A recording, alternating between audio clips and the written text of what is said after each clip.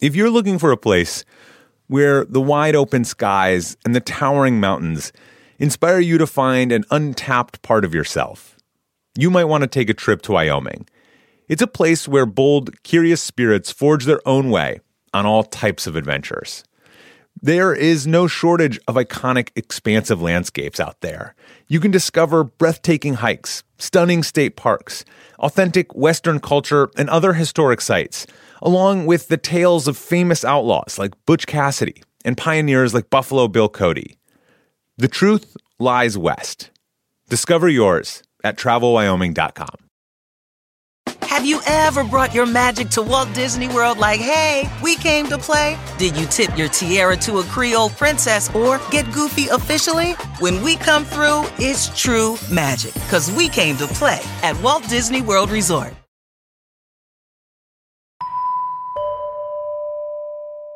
Along with the microbes, the birds, the bats, there's another creature on Earth that has had an unusual evolutionary trajectory. That would be the primates. The monkeys, the apes, and of course us, one branch of the great apes. We often imagine that we are wildly different from our primate cousins, but in many, many deep ways, we're not very different at all. Primates all have culture. They have deep personal relationships. Primates are tool users. And there's one tiny island where these similarities and differences have really been made clear. It's called Monkey Island, or Cayo Santiago in Puerto Rico. And for more than 80 years, scientists have logged these monkeys' births and deaths, their social interactions, their parenting styles, and we've learned a ton about ourselves in the process, how primates deal with stress, how we pass it through generations. On this last episode of Creature Week, and episode 15 of our Advent calendar, we head to Puerto Rico to watch our primate cousins and realize just how deeply our fates are intertwined. That's next.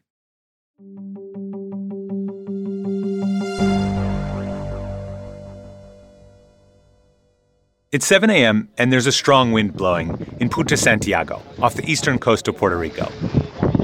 A group of 15 researchers meet at a dock and squeeze onto a boat. The sun rises as the boat's captain starts the engine and sails off to Cayo Santiago, an island just around a mile offshore. It's a place only researchers are allowed to go. And it's beautiful. The water is crystal clear. The breeze passing by is a perfect wake-up call. And later in the day, the temperature will rise to 80 degrees. But even so, everyone on the boat is covered up, wearing long sleeves, pants, bucket hats, and face masks. As the boat approaches the island, drawing closer to the palm trees that line its coast, the researchers start to hear something. It sounds like a flock of birds, or maybe the squeaks of dolphins, but it's actually the sound of primates, rhesus macaque monkeys. And these monkeys aren't native to this island. Just like the researchers, they arrived by boat. For over 80 years, over 9 generations, nearly every birth, death, setback, and triumph of these monkeys has been observed and recorded. Think The Truman Show, but with monkeys.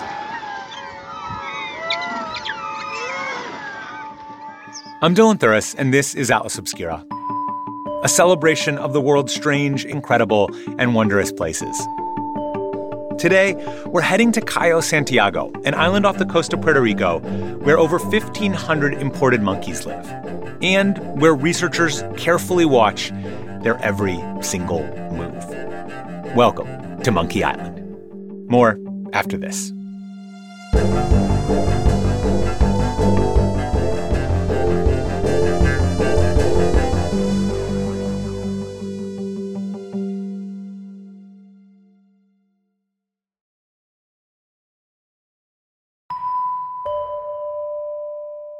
Studying primates in a lab has its limits. They don't have much space, and being in captivity can change the very behavior that researchers are trying to study.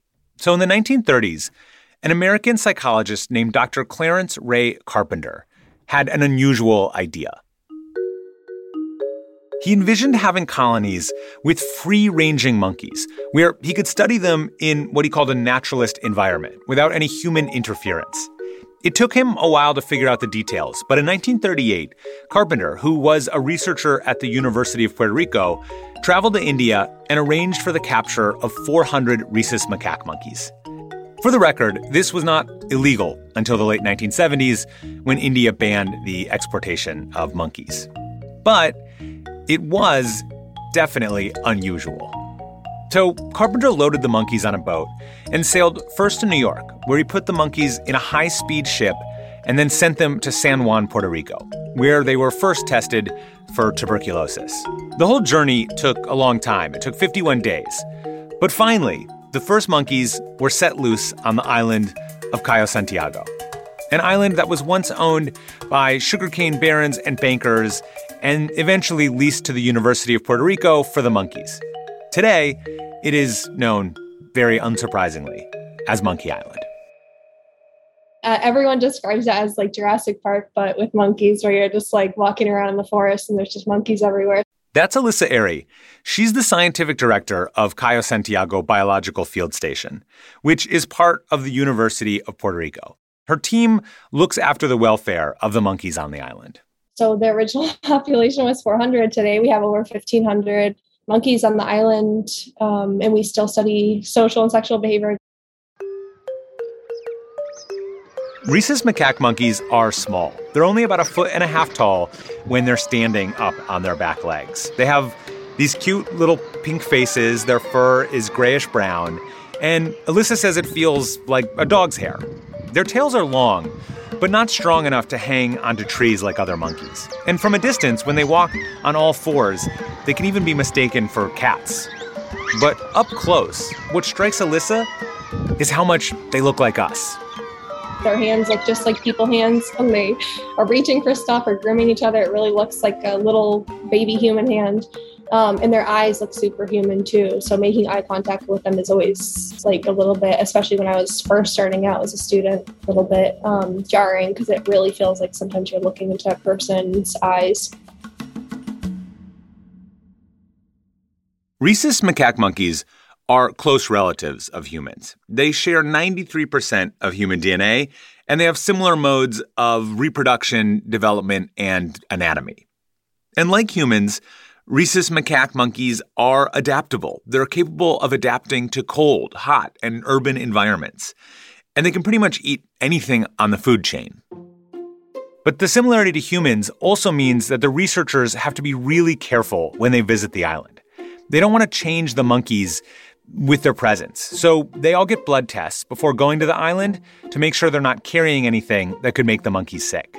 And since 2020, the researchers have been wearing face masks to protect the rhesus macaques from getting COVID. But it's not just that. They're also trying to avoid making facial expressions that the monkeys might copy. They are really attentive to where we're looking, what kind of facial expressions we're making. So they don't really like direct eye contact. That's kind of threatening for them. The similarity with humans extends in some unflattering ways, too. Rhesus macaques are pretty territorial, and within the 1,500 monkeys on Cayo Santiago, there are 9 different social groups, or cliques, and they don't really get along. They fight all the time. It's really brutal. You're always like, stop, like, don't hurt each other. But they can get kind of aggressive. They'll bite, scratch, they slap each other. They sometimes will try to slap us if we get too close. But then, in 2017, something big happened. The first pictures now coming in from Puerto Rico after taking a direct hit. Hurricane Maria slamming into the island, and as you heard, one official saying the island is destroyed. Hurricane Maria hit Puerto Rico. It killed over 3,000 people, and the island lost power for months. Cayo Santiago was similarly devastated. A lot of the trees on the island were stripped of leaves by the speed of the wind. Surprisingly, most of the monkeys on the island survived. Scientists don't actually know how. They can kind of only speculate. All that we can guess is that the monkeys laid low and just waited it out, because if they were in the trees, they would have gotten blown away. But something changed not just in the environment. After the hurricane, something changed with the monkeys themselves. the staff observed that early on, it seemed like the monkeys were more tolerant of the others in other groups. Normally, the monkeys stick with their own social groups. But after the storm, the researchers think that the monkeys were so hungry and stressed out that they sort of united together. They formed bonds with other monkeys to expand their social networks. It was a lot like the way that disasters or tragedies sometimes pull human beings together. Incredibly, those bonds have lasted. It's one of the many things that researchers are still studying today. Yeah, I think the rhesus macaque population has taught us so much about what it means to be human. It's been over 80 years since this colony of rhesus macaque monkeys has been living on an island off the coast of Puerto Rico.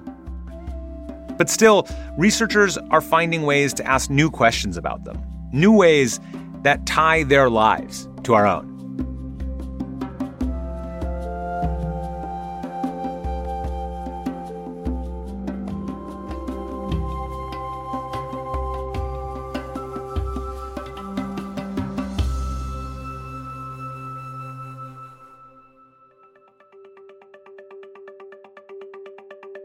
Our podcast is a co-production of Atlas Obscura and Witness Docs.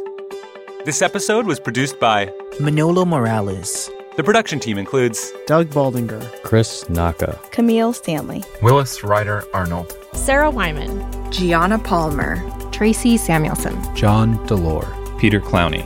Our technical director is Casey Holford, This episode was mixed by Luce Fleming, and our theme and end credit music is by Sam Tyndall. I'm Dylan Thuris, wishing you all the wonder in the world. I will see you next time.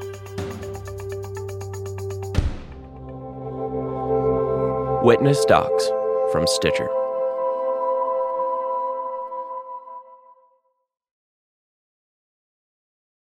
This is a big year.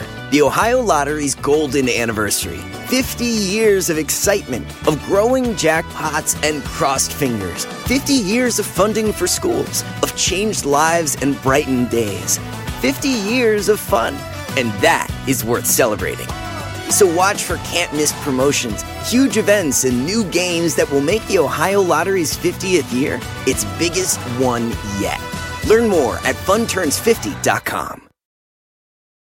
Life is a highway, and on it there will be many chicken sandwiches. But there's only one McCrispy. So go ahead and hit the turn signal if you know about this juicy gem of a detour.